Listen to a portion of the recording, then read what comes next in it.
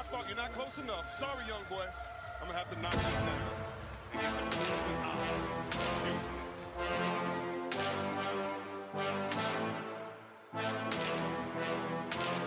I feel good, man. I've been in my bag all year. Clement reverses it, and the pass goes into the end zone. To Nick and Foles. it's a touchdown by Nick Foles. Yellow forward for the final time. Number 24 on the floor. Time world champion Kobe Bryant. What's going on, everybody? Welcome to another episode of the In My Bag podcast. It's Alex here. With me, as always, is Kenny. What's going on, Kenny? What up? How you been, man? Quarantined. Technically I'm not quarantined, but stay at home, whatever you want to call it. We're kind of quarantined. Not really though. Like there's nobody waiting outside of my door saying, "Hey, you can't go." Right. So, what about you, Alex? How's the corona treating you? Man, every day is pretty much the same at this point. It was the same before this all happened, so it's just basically a war of attrition in my mind, where like every day is like you can expect the same thing, so you just have to keep yourself engaged as much as possible. So, how is corona treating me? Was your question. Treating me fine, I guess. I'm not I'm not hurting in any way, I guess. It's just really old as far as kind of the choices being taken away from you. That's rough. Like there's not much to do because there's not much to do. Right. I was definitely just thinking, everybody wants that vacation until somebody tells you have to take that vacation. Oh, yeah, and you can't actually go anywhere while you're on your vacation. You just got to stay at home. Right, yeah. I am so looking forward to my vacation that I'm going to take once... all this is over? Yeah, well, I don't even know if I'm going to wait till it's all over. Wait, at least until the CDC says it's safe. That's who I'm going off of. I don't trust the government to let me know it's safe for me. So I'll trust people who've been studying this their whole lives.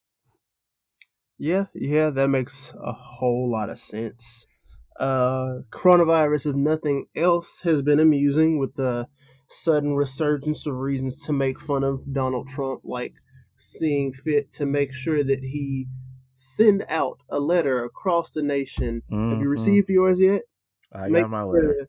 Let everybody know he dropped off that rack in your bank account and to drop a vote for him real quick when the elections come around. Not a chance. At all. I don't even care if you save my mama. He ain't getting it. For me, at least. Now, please do save mama, but, you still ain't finna get this vote. Yes. If anyone can save my mother, please save her. But don't think that means I'm going to do something for you in return.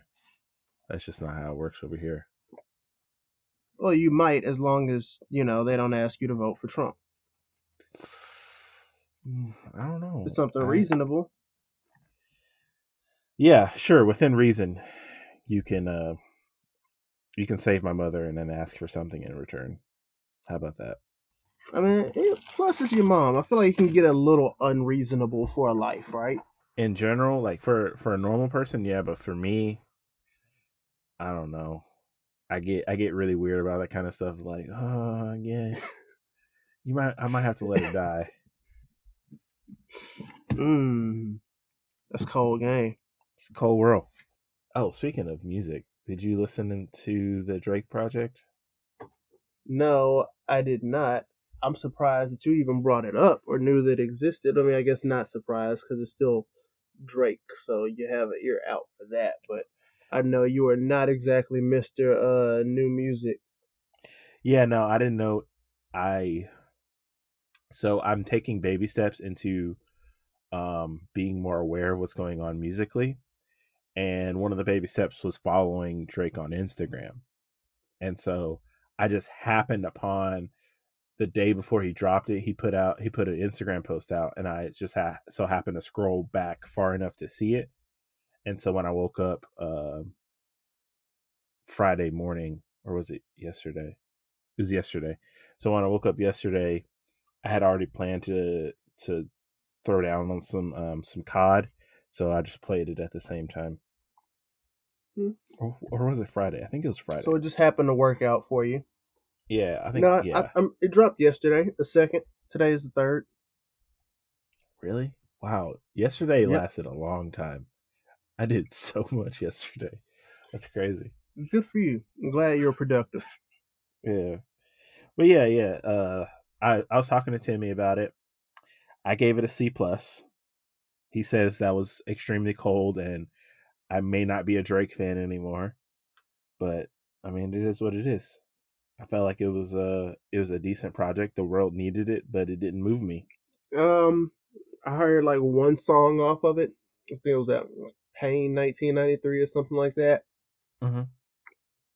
It was alright. Now there's some. Here's the thing.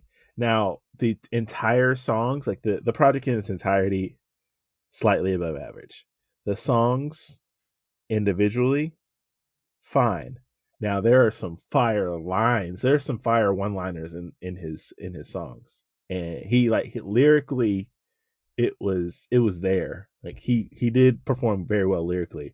The music, he's trying to do that, the Caribbean ting, whatever you want to call it, UK Caribbean Canadian mesh fusion. That's good old Drake appropriation raps. Yeah, that's old whatever, to me. Whatever culture's hot at the moment. Wrong with it. Now, to be fair, he has been sticking with this for like the last 4 years. Mm-hmm. So it may be his sound now, but it's not moving me. So that's why I gave it a C+. So I might give it a listen. I might not. I'm not gonna lie. Who knows? Yeah, I got time. Yeah, I don't think you're missing anything if you do. You will eventually hear at least 80% of it when it's all said and done, because it'll just be around. Because of the internet. Yeah, it'll be around. So it's your choice. All right, let's get into the pod though. Let's talk. Let's tell the listeners what we're going to talk about. We're going to talk about episodes 3 and 4, 4 and 5, 3 and 4, 3 and 4, 3 and 4. Yeah. Wait, it's only been 2 weeks? Yeah. Are you sure? Yeah. Wow. That's 5 and 6 come out today. That's right. Yeah. Okay. So episodes 3 and 4 of The Last Dance. We're going to breeze over those, and then we're going to talk about the NBA, the NCAA, and the G League, and what Penny Hardaway has to say about all of that. Man, and this real sloppy love triangle they got going on right now. Yeah. But first, we're going to jump into our traditional overrated, underrated. Kenny, what you got today? We'll just give me both of yours. All right. For my underrated, I'm giving you great modern day big men. I feel like the huge transition from the NBA with large, posting up, powerful big man, maybe give you a little bit of range on the jump shot every now and again, but mostly, those behemoths that they're going to rough you up in the paint on defense and offense, that were a staple of early 2000s, 90s, 80s, basically almost all basketball before the last 10 years or so, are drastically underrated in the game today. Violently not underutilized, but misutilized. And I think that there are several teams that could benefit from instituting that into their game. And it would just make it just makes playing the game easier having a really good big man. And I feel like too many teams don't appreciate that.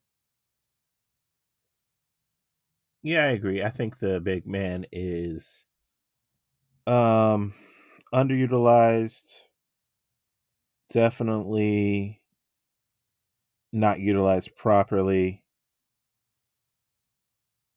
I think I think it needs an overhaul as far as how they use the big man, because you have guys like Embiid who has post play, can shoot outside, and then you have guys like Cat who are mainly inside guys, and then you have guys like Giannis who are trying to come out to the outside, but it's not working just yet.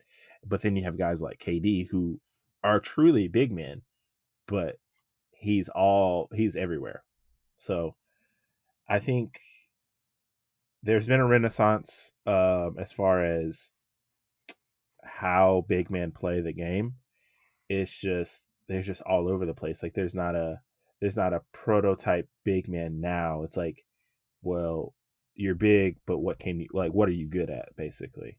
Right. And I don't think there has to be a prototype or even necessarily a shift as a whole back to the utilization of the, standard big man.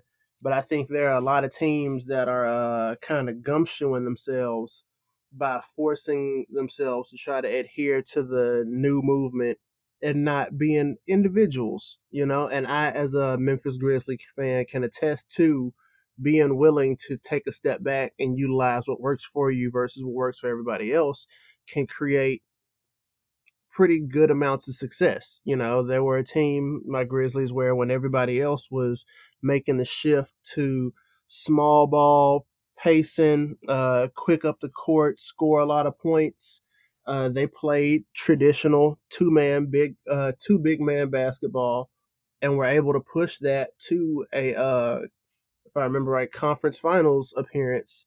They didn't make it all the way, but I mean, when you're playing OKC and Golden State during that time, there's a lot of guys that didn't make it out the finals. I make it to the finals.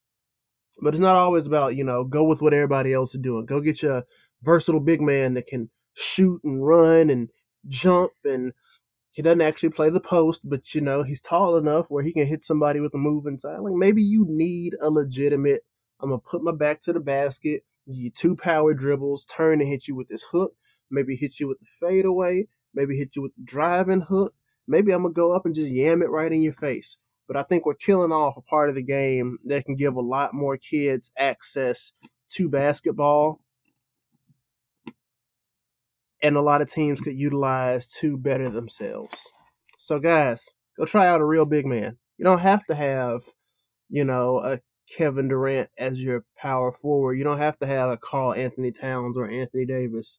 Jonas Valanciunas is carving out a fantastic season in Memphis before I think things started to being a traditional 2010, back to the basket big. Guys like DeMarcus Cousins, where for the most part he was a traditional back to the basket big that could do a little bit more, but he played that standard big role a lot.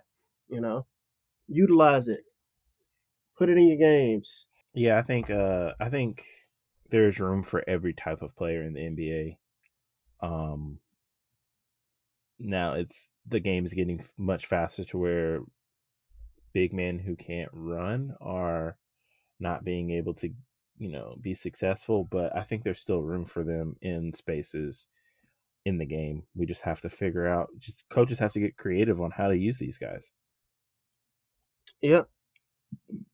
So I think that's another benchmark of what's happening with the bottom half of the NBA right now, which is you don't have coaches willing to be creative and make their teams work. It's just, they're trying to do what everybody else is doing, and because they don't have the parts to play the same game as everybody else, they don't have the creativity to create their own game that works for them. I.e., and not to harp on it, but just, funneling back into the Grizzlies had to utilize what they had to the most and decided rather than try to turn these guys into a up and down the court team and stretch everybody out and everybody shoots. Nope, we're going to slow it down, pace it, play it inside, keep teams under 100 points when possible, and make it tough. Everybody can't do it, but there should still be teams that play that style of basketball and get away from everybody trying to play the same way. Mm-hmm. I totally agree. You have overrated? I guess my overrated is everybody trying to play the same form of basketball. Lots of ISO, lots of space and shoot, And I guess I liken it to you can have success with both, just like with the two best teams, I think, in the AFC right now in the Baltimore Ravens and the Kansas City Chiefs. Two completely different style offenses. One is predicated on the new school style of we're going to spread you out, we're going to air it out, and we're going to see if you can match us for the amount of points we're going to put up. And then the other team is, well, we're just going to shove the ball down your throat until you make us stop. And then when you try to make us stop, which you're not going to, we're going to hit you with a play action, and Lamar's either going to hit you down over the top or pick it up himself about 15, 20, 30, 35, 40, 45, 50. Yeah. That's a great example, actually. All right, I'm going to run through what I got. So my underrated is goes along with basketball. Hoop sessions are underrated because as each day passes, without getting to be able to be on a court, I realized how underrated the experience of playing basketball was for me. Mm-hmm. And I guess I started to take it for granted, which might be a blessing in disguise anyway, because now I feel a little bit reinvigorated about the game, and playing in general. So, when this is all has passed us by, I'm definitely excited to get back out on the court. Never going to take my 6 a.m. hoop sessions for granted. Just gonna stop. I probably won't make many excuses for not going out and playing anymore. So lots and lots of hoop sessions here to come. Maybe even get into shape enough to join a league. Anything's possible. Speaking of hoop sessions, while we're on that topic, I actually saw an interesting note. It was small details left out of Last Dance, just stuff they didn't nod to. It's not necessarily anything game changing, just little tit tats here and there that didn't get thrown in, that are maybe a little unique, a little rare. So I saw that apparently while Michael was filming Space Jam, he had a very specific request in his contract with doing the movie, and it was that they would basically erect a gym on site for him to be able to go into, work out in, get some shots in, and he even actually had made it a point to invite NBA players and other stars to essentially play pickup games with him while he was working on the movie to basically keep him in shape and keep him regular. Amongst the players noted were Magic Johnson, Kenny Smith, Scottie Pippen, and just a skew of other top NBA talent at the time. I did hear that. I've never heard about who specifically went and played with him. The term that for him demanding a basketball court is called a writer. Actors have requests like that all the time. Actors and musical artists, they have writers in their contracts so that they get those kind of things. But yeah, yeah, I've heard that before. So, but I just thought it was interesting because I know usually writers come with, well, I have to have this available, make sure this is in my room, make sure I got this in my dressing room. It's not usually, well, yeah, I need you to build an entire basketball facility so I can have somewhere to hoop at in between scenes. Yeah, for sure. Yeah, sometimes it's like I want a specific kind of water, or I want this many pieces of fruit. It could literally be anything. Right. So my other, I don't have an overrated. I have a super underrated. And my super underrated is accurate directions. Ooh. So I bought a new microphone on Amazon, and before I purchased it, I made sure to read the reviews, make sure it was right for me. When it came, I read the directions, every single directions that it came with, and plugged it in, and it didn't work like it said it would.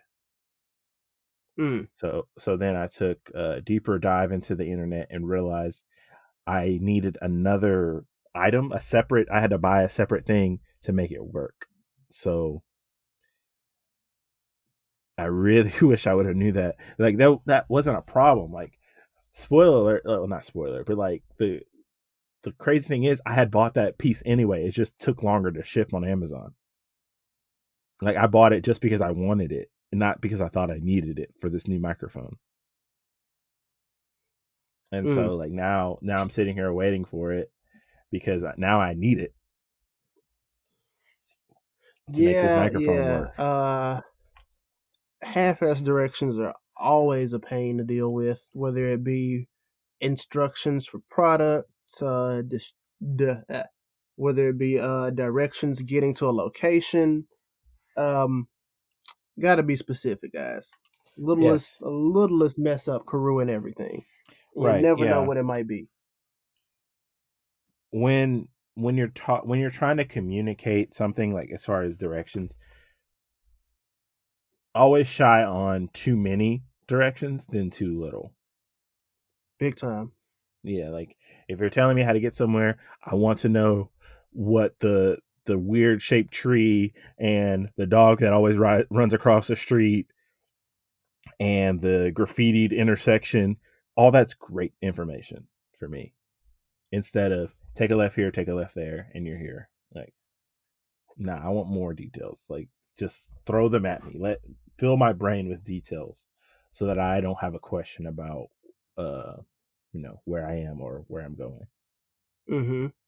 Cool. So that was overrated, underrated, and we're gonna take a break and come back and talk about The Last Dance.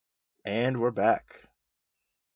So we're going to dive into episodes 3 and 4 of The Last Dance, Bulls documentary. A lot of people are calling it the MJ documentary, which technically I guess is accurate, but this is supposed to be about the Bulls as a whole and not just Michael Jordan.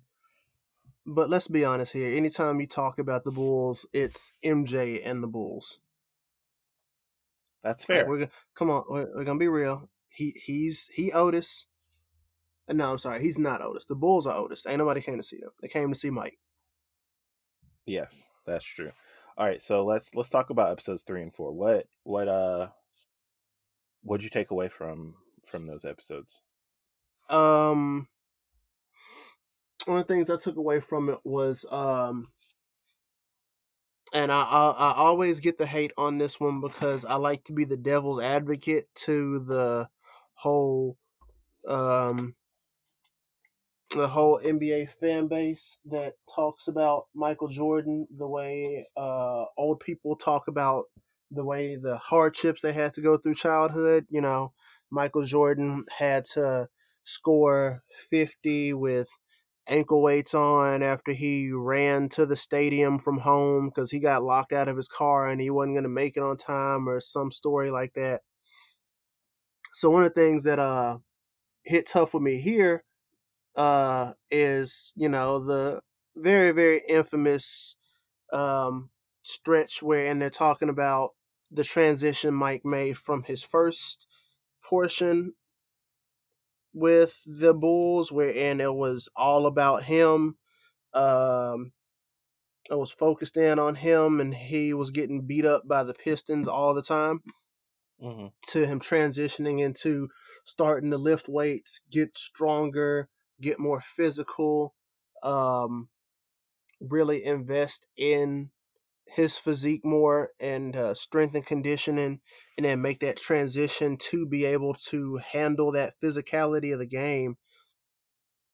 And that made me think about how you always hear old heads talk about how the guys now wouldn't last in the 90s because that was tough basketball and this, that, and the third.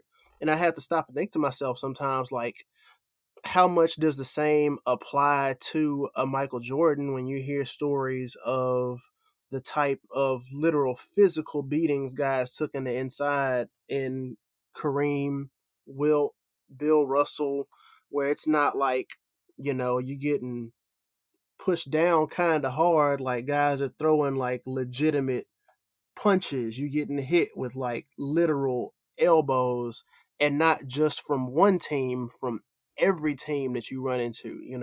Like a lot of people look at the Detroit Pistons like, you guys are crazy.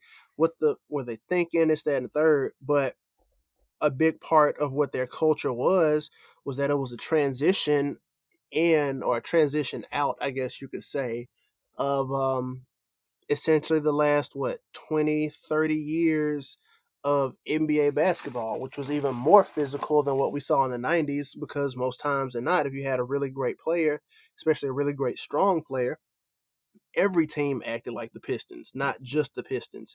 So could you imagine Jordan trying to take that whooping from 32 teams a year, 82 games a season, Because even peers looking back then were like, oh yeah, Detroit took it too far. Yeah, it's really tough to say if players would be as good as they are in other generations, because the game today is so athletic and so fast. And I think the game today, honestly, is more skilled than it was prior. I say athleticism as a whole, it's better, but that's just because I think the big man, for the most part, not even the big man, I think the guards, for the most part, are a lot more athletic now than they were back in the day. But I do think they were a lot more physical. I think strength and conditioning was a lot better in earlier days of basketball, because most of those guys were multi-sport athletes all the way up into professionalism. I don't agree. And I just think it's really? Yeah, I think strength and conditioning is much better now because it starts at 6 years old, 7 years old. I don't think, but see, that's my thing. With basketball, there's substantially less strength and conditioning with basketball in the early years, because it's all about cones, drills, playing AAU games, going to the rec and putting up shots. You don't get that many hoopers in earlier stages that are working out and hooping. A lot of them are just hooping. And I think you hear that a lot, especially in the NBA, where guys don't actually start working out until they get to the pros and have to play grown men, because before that you could get away with, oh yeah, I just hoop good. Yeah, that's a good point. When I was thinking of strength and conditioning, I was thinking of more of just training in general. But yes, you're talking about actual muscle building, strength and conditioning. Sure. Right. Like, yeah, in terms of that, that's why I say I think nowadays the players are more skilled, because they're working on a more various skill set from an earlier age than players were back in the day. Whereas, like I said, it was kind of just about, going out, playing some basketball.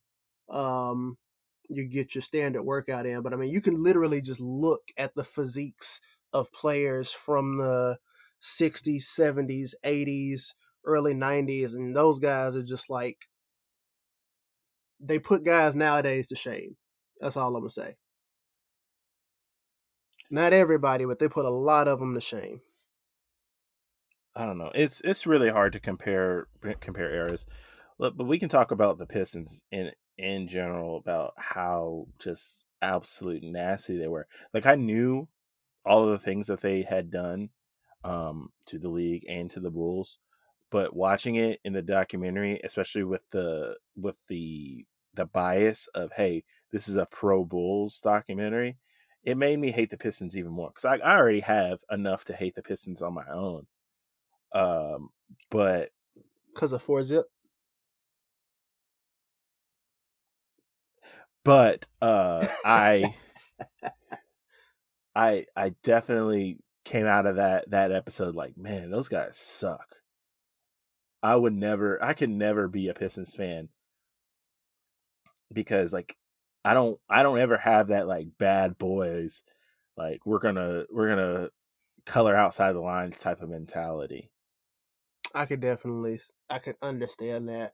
Yeah, like I feel like for you, because of the grit and grind Grizzlies, is like it gets a little closer. Like the Grizzlies were hard workers, and then the Pistons, they win by any means necessary. So it's they're closer. So I think you can identify with them a little bit better than I can. Yeah, because I mean it's more of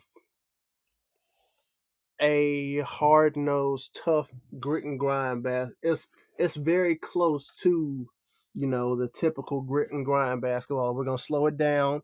It's gonna be mean. It's gonna be nasty. It's gonna be physical. You're probably gonna hurt tomorrow, so make sure you get your ice bath after the game type basketball. And I can appreciate that. Yeah, that's not my speed.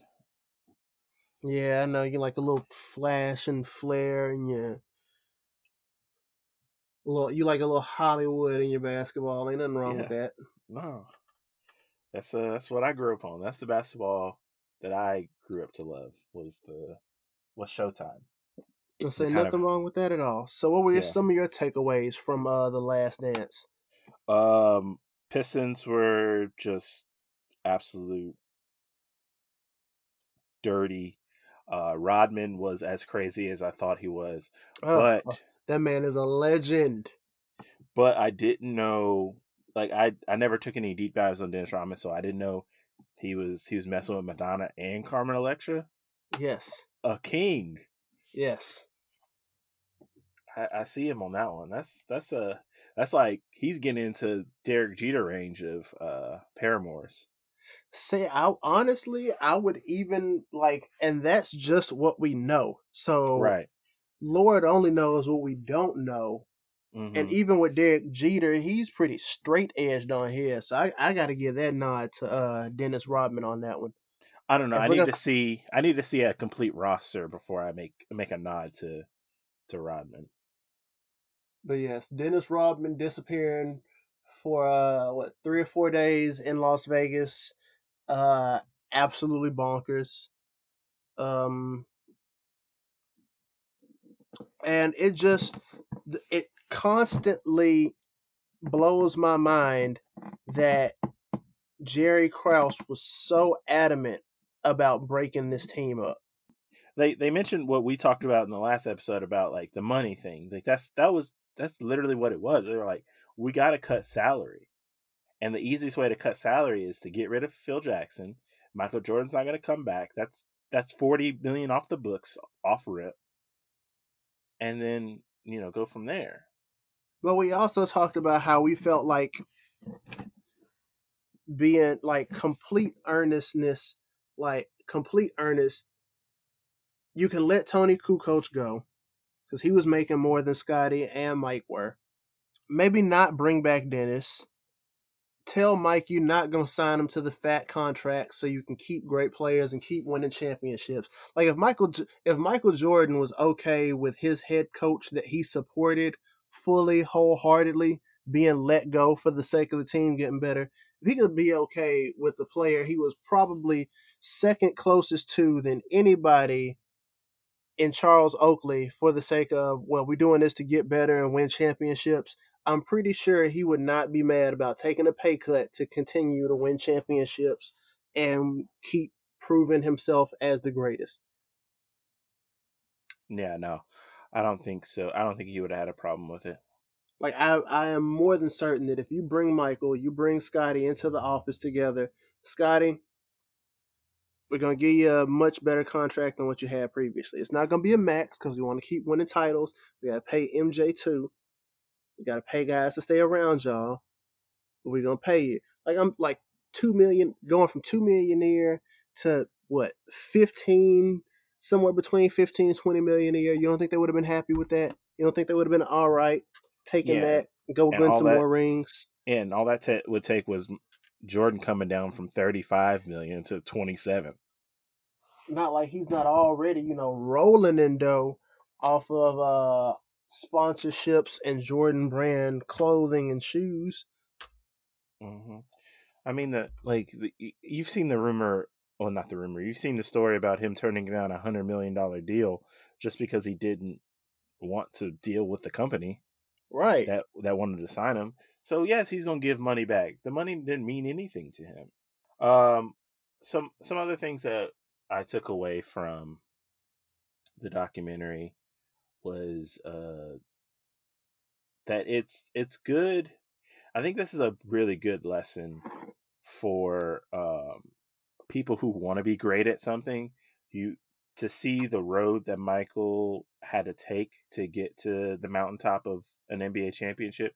It wasn't, he may have been, the he may have been up next, but he still had to fight for it. So I think that's a good message for especially young kids who don't know, who aren't as familiar with who Michael Jordan is, for them to see, like, everyone call him the greatest, but then also see that he had to struggle a lot and lose a lot before he got to where he wanted to be. Mm-hmm. I can say for certain, I have had to, for the most part, stay away from sports media during this documentary or docuseries, just Mm-hmm. because, for starters, it seems like, and this grouping is easier because it's the guys that I've grown to start staying away from in the first place. But I feel like way too much through this documentary, it's being used for comparison purposes. Yes. But at the same time,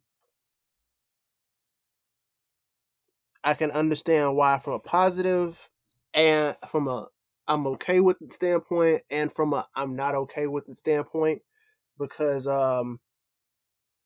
it feels like it's, and this goes into some of the facts that I was looking up, or not looking up, but I watched the video for about the Last Dance docuseries that didn't get told. And part of this is, Jordan still not being comfortable, I feel like, with where he's at. And I think is also a tale to how close the circumstances are for, the case of greatest of all time. And that I found out that the green light was given for production because, as we all see now, this is footage that primarily consists of recordings in terms like the behind the scenes stuff. It's primarily dealing with that last 1997-1998 season, but often throughout this docu-series we're getting glances, looks, stories, retellings of things from his entire Bulls legacy. And this whole thing was greenlit to happen. You know when it was greenlit, Alex? It was 2016, right? Uh-huh. Do you know what day?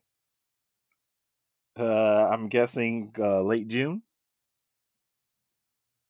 I believe so. Somewhere around there. It was actually on the it was Michael Jordan, who was the person that had to give the green light for this documentary to happen in the first place, gave the green light for this literally the same day of the Cleveland Cavaliers championship parade. Mm. Mm. A petty king. And I don't know what you think about that. I don't know what our listeners think about that, but I know the way my level of pettiness works. And I tend to have a general understanding of the way that levels of pettiness works. And if I wanted to be petty because I felt like somebody had, a stake in a case or claim to something that I feel like I have or I should have the rights to or sole rights to, then why not, in the moment of their biggest moment of bliss, drop something to remind them, you know what? I know you think this, but everybody else thinks otherwise. Right. Yeah, I get it. It's definitely a what about me type of project where he's been away from he has not played the game for going on 20 years now, and there's an entire generation of players that don't really know who he is. So he needs to stake his claim, and once this docuseries is out, it'll always hit the same notes forever. So this was definitely well timed by him. Have you heard what the episodes tonight are going to be about? I have not. I've made it a point to try to get as little pre-episode information as I can. That way, I can try to just ingest it organically. Just get it as it comes. There's going to be a lot of Kobe focus in one of the 2 episodes tonight. I heard there was going to be some Dream Team focus as well. Yeah, Dream Team and Kobe are the 2 episodes that are going to be tonight. So, and I've read that this will be a very monumental thing for Kobe and Laker fans to see tonight. So I don't know what because Kobe was interviewed. Mm-hmm. So he'll be in it. And so I'm very excited to see what happens tonight as far as it'll be interesting because I feel like most of us kind of recognize that, particularly in that final season, 97-98, where they played against each other in the All-Star game. It just kind of felt like that year particularly was almost not quite Michael Jordan passing on the torch, but almost like it, because he's not the type to pass on a torch. He's more the type where it's like, I'm going to hold on to this to the grave. And if you want to open the casket and try to pry it out of my cold, dead fingers, good luck. But, I mean, as close as you can get to MJ passing on, or not even passing on the torch, more like looking at Kobe in that younger brother kind of role, I think that was the year that it officially really happened. So I think that's particularly what makes it so big of a point in tonight's episode. Now that I know it, I can't wait to see it. Yeah, I'm very excited for it too. I haven't watched any of them live. Like, I always wait till they're done and watch it on the app the next day or whatever. But I might watch this one tonight. Well, I don't know. Is the mature content available immediately, like on the app? I believe so. Okay, actually, I'm pretty sure are you only watching it through the app or are you watching it live? Only through the ESPN. App. I don't watch it. Yeah, I don't watch it live on ESPN though. Oh, well, yeah, I'm pretty sure that the TVMA version is immediately available because I know that's the version that airs on ESPN. They play the TV14 version on ESPN too. I think they air simultaneously. Wow. I didn't know that. Okay, that's dope. Yeah, because I accidentally watched one of the episodes in TV14. I was like, this sucks. I want to know what they're saying. Yeah, so so if anybody has not seen The Last Dance yet, watch it. Even if you're not a Michael Jordan fan, even if you're not a Bulls fan, even if you're not a basketball fan, just watch it because it's impactful for a lot of different reasons. And it kind of shaped pop culture for the 90s. Right. All right, so we're going to take another quick break, and then we're going to come back and talk about some more basketball. All right, so Kenny, the NBA has allowed a kid coming out of high school to be able to sign with the G League for a year before entering the NBA draft. Now this is an amazing opportunity for a lot of kids because they can actually earn income doing the thing that one of the things that they're best at in life. But your boy, Penny Hardaway, head coach of the Memphis Tigers, has recently said that the signing, these G League signings, are dangerously close to the NBA tampering with recruits. What are your thoughts? There's a level of truth to that. Now, some of that is, and I can't even disagree with anybody that would say it, because I wouldn't disagree if they said it about any other college coach. So I'm going to try not to be partial towards Penny Hardaway.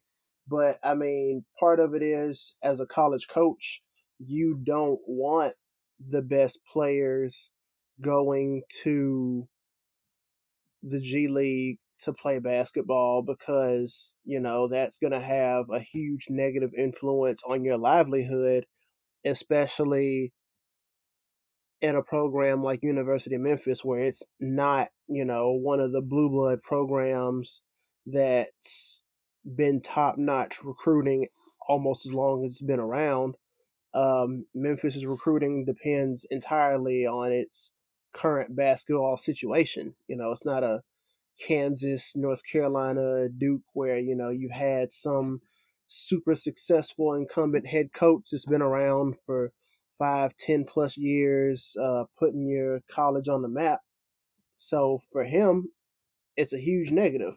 But it's also mildly tamper-esque, because now teams don't have to go through the draft process to be able to acquire great young talent, which is, supposed to be levied out to poorly performing teams to provide a personnel boost.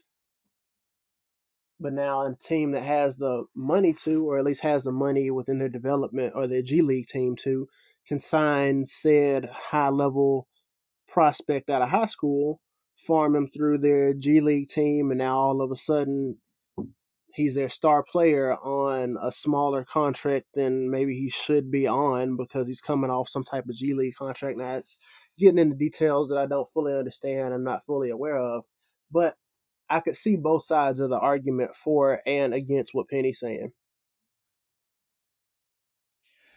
So here's my thing about Penny. He's definitely standing up for his program and trying to distance himself from, the recruits that decided to say no to him and say yes to the G League. And that's all well and good, because that's what you should be doing. But it's not necessarily tampering, because they're making this decision all on their own. They can't even take on an agent, because let's say they decide they change their mind. If they sign an agent, then they can't go to the NCAA at all. So this decision is being made by the recruit, the prospect, and his family. So, I mean, the only thing tampering is the economic burden that he has on his family's life, and the economic burden that his family carries for themselves, and him wanting to, relieve that. So obviously the solution is to pay these college kids. How? Yeah. I don't know. When? Sounds like it's going to be soon. But the why is so that you don't have this controversy. If the NCAA pays, the G League pays, and kids still have to wait a year before they can enter the draft, then all the choices are theirs, and they can make the choice that's best for them. But until then, you can't call it tampering, because the entity that you are representing is not representing the need of the people you're trying to recruit. So I get his concern. I get that he has to nip it in the bud, but he can't speak for the situations of these kids, and for him to talk down to a situation he was probably in himself isn't very fair to me. I don't know, but a lot of this entire situation makes me want to investigate, I guess, more the process of transitioning from the G League to the NBA. Like, I guess if he gets drafted by a particular G League team, like I don't know. I don't pay enough attention to the G League to really know like how their draft works, how it works transitioning from a G League team to their NBA league affiliate, or would you go back into a standard draft pool? Would you be able to be signed straight away as a free agent after completing your G League contract? Like, there's so many questions I have. Because honestly, if that's the case, if it's the case of being able to go in as a free agent, I would almost be willing to take that over going into the draft because I'm pretty sure you could sign for a larger, better contract, and then you can pick where you're going as opposed to get drafted and pray to God you don't end up a Charlotte Bobcat. I'm sorry, Charlotte Hornet. Yeah, I'm pretty sure that you sign your G League deal, you play a season with that G League, you never get to get called up, and then you enter the draft.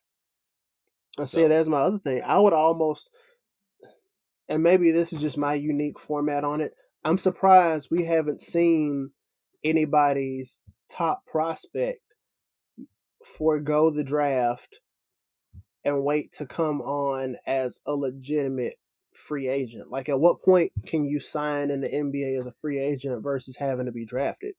I believe 2 years after high school, but you don't get, your salary is very minimal because you're signed on an undrafted free agent scale. Yeah, but you could also sign a shorter contract and eventually get, like, I guess, sign a 1 year undrafted free agent contract. Still won't work.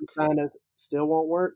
No, because there are levels. Like, you remember how like being first team All NBA matters and all that stuff, because that scales you up to the next level of contract. So if you keep signing 1 year 1 year deals, you're gonna have to stay with your team for those 5 years, and then you can re-up for a big boy contract. I don't know. I just feel like there are workarounds, and even still with that, I would be willing to take a pay cut for my first 3-4 years on some 1-2 year deals, playing with the actual contender in a good system, actually improving as a player and not just stats going up because you're getting more minutes and more shots because you're the only good player on the team. Yeah. I don't know. I think there should be more players betting on themselves and going that route as opposed to leaving the fates of their futures up to organizations when a third of the organizations in the NBA right now are failures. Third. Yeah, 10 teams are failures. Yes, that's true. That's fine. There's no right answer to this. It's more of just we need to keep having the conversation so that we come to a point to where we can't deny that these young men need to be paid immediately. Yes. And I think, don't be mad about players for making the smart decision to secure the bag. Be mad at the NCAA for not being progressive in its situation and handling this matter, and at least putting itself on not equal playing ground, but on the same playing ground, and being able to provide legitimate, stipends for these college students, college athletes. Bottom line that no matter what level you're on, college, pro, future Hall of Famer, you're still underpaid based on the revenue that you generate for your franchise. Right. So, easily. So always. At no point are they ever going to get a fair wage, but 18-year-old kids should be able to get a wage for doing something that they've been working their whole life for. Right. Especially considering that there is a chance and there's a level of likelihood that that player could ruin his chance at a future in those career endeavors by essentially being a fundraiser for your program and going out there and participating in athletics. Mm-hmm. It's like I'm risking my future based on what's a mostly one-sided deal wherein I gain exposure by playing as a part of your program and you benefit in millions upon millions of dollars in revenue between ticket sales, jersey sales, merchandise sales, TV deals, sponsorships, like, and you're like, well, you get a college education, but we both know I'm only going to be here 1 year, bruh. 1 year. Like at that point, go play in the G League, take some online classes. Right. Like you literally could go to college whenever. Like literally, and not even like whenever in the future, like whatever time you want, like online courses, bro. So yeah, the NCAA is definitely losing this fight to keep its best in the NCAA and not have to give up anything. But I truly believe in the next 2 to 3 years that there's going to be an overhaul on how student athletes are treated and compensated, and then we're going to have to. Then the NBA is going to adjust, and we're going to see something completely different than what we saw 5 years ago, 10 years ago. I'll say it'll definitely be interesting to see because I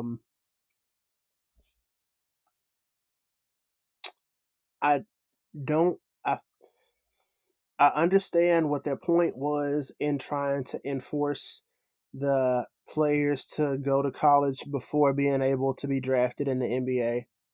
But we saw that the initial pushback with that was, okay, well, we're going to go overseas and play for a year or two and then come over here since y'all won't let us come straight out the league, which then transitioned once players realized overseas isn't quite the money they thought it was going to be for some of them. Some of them just a bad opportunity or choice in the first place. It became the one and dones, series of 1 year college basketball and out. And that's fine and all, but even now you're seeing it get to the point where kids are like, well, why do I even have to go over there for 1 year for free when I can just go play here for 1 year and get paid and already be around professional NBA, not necessarily NBA, but professional NBA staffs, veterans, people who have been around this, done this for a while, know what they're doing, and know what I need to do to get me where I'm trying to go because they work with those organizations. One of them sounds like a much better opportunity. The other one sounds like extortion. Mm-hmm. At the highest level. It's crazy. I would love to see, like you said, 5-10 years from now, where we are with recruiting and transition from amateur basketball to professional. Yeah, it's definitely going to be interesting. And I mean, it's not like Penny's not already crushing it as far as getting kids to come play for him. So just keep grinding, Penny. You'll get to that Final Four soon. Soon enough. Yeah.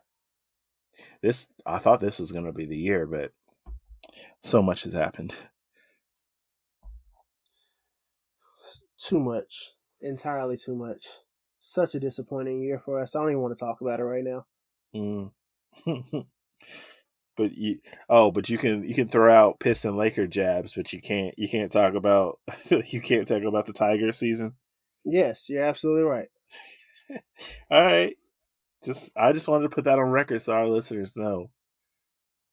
Like, if you have not figured out that I'm petty at this point, You're a little slow to catch on, but that's all right. That just means you need to listen even longer. So hit that subscribe button, hit that follow, and keep listening. What a transition. Ladies and gentlemen, Kenny Ray. Was that your last word, Kenny? Yeah. My last words are always going to be follow me. That's very scary, honestly. Like, subscribe this podcast. Thank you again for listening. I don't think I've said that today. Thank you for listening. We definitely appreciate everyone who makes it this far into our episodes. You're the true A1 day one type people that we need in our lives. So keep listening. Follow us on the socials, all that jazz that Kenny says. And we'll see you guys next time. Say goodbye, Kenny. Later. All right, you guys take care. And more tune for your head top, so watch how you speak on my name, you know?